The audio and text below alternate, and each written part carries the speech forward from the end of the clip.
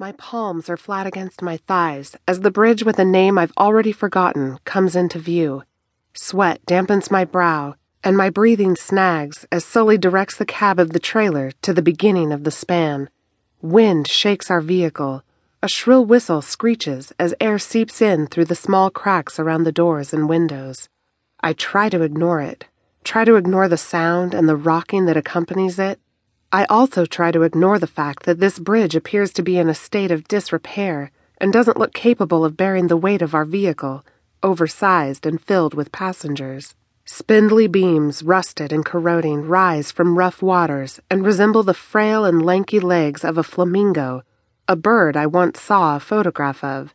Involuntarily, my fingers curl, balling so tightly my knuckles blanch. I close my eyes and inhale through my nose, then release the air steadily through pursed lips. I think of all that I've been through in the last few weeks, the battles that have been fought and won.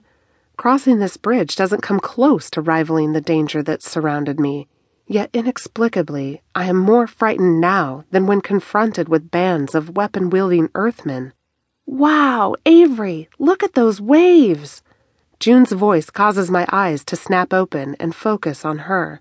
She is sitting between Sully and me, her sandy curls bobbing as her head swivels back toward the window on Sully's side.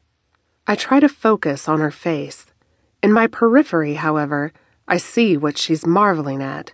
Choppy waves crest into white peaks that look like snow. The river we're crossing is wide, and its current is formidable. The girders that emerge from it seem too short and too thin. At any given moment, I half expect the bridge to be swept away by the rushing tide. My mouth is suddenly dry. "Oh, wow," I manage to mutter in response, and certainly not in awe. Terror would more accurately describe what I feel when I look at the churning waters.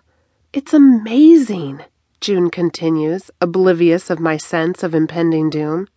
"We're so close to the water."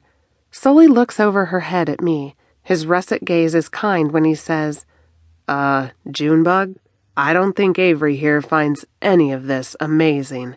"What? What are you talking about?" June's head whips towards me. She starts, then reads the expression on my face. The smile she wears falters. "Avery, are you okay?" I close my eyes and shake my head slightly. "My gosh, you're so pale." Her hands fly to my cheeks. "And your skin is clammy. Are you sick?" "I don't think she's sick exactly, but I think she'll feel a whole lot better once we're off this bridge." Sully reaches across June and gives my hand a squeeze. The warmth and strength of his touch is comforting, and so is the fact that the pebbly roadway is now in sight. "There we go. See? We're almost across the bridge," Sully says soothingly. He glances at me and flashes a warm smile. I return it with my own, and wonder what all the people in the trailer and back would think if they knew I panicked crossing bridges. What the people in the vast motorcade of dozens of tractor trailers would think.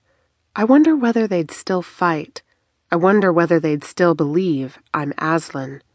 The Earthman troops that we fought and defeated at the underground city traveled there in more than 60 tractor trailers, complete with open trailers for transporting soldiers. After winning the battle, they were ours for the taking, and what we are now using to bring our entire army across the country. "Across the bridge? What's the big deal with the bridge?" June's brows gather as she looks at Sully, then at me. I try to think of a way to explain to her, to accurately articulate how the act of crossing roiling water over a structure that looks as if it's held together with twigs and vines makes me break out in a cold sweat and tremble uncontrollably, how my lungs shrink and my throat feels as if it's lined with sand, but words escape me. "They make Avery freak out," Sully answers for me. Yep, that about sums it up, I think.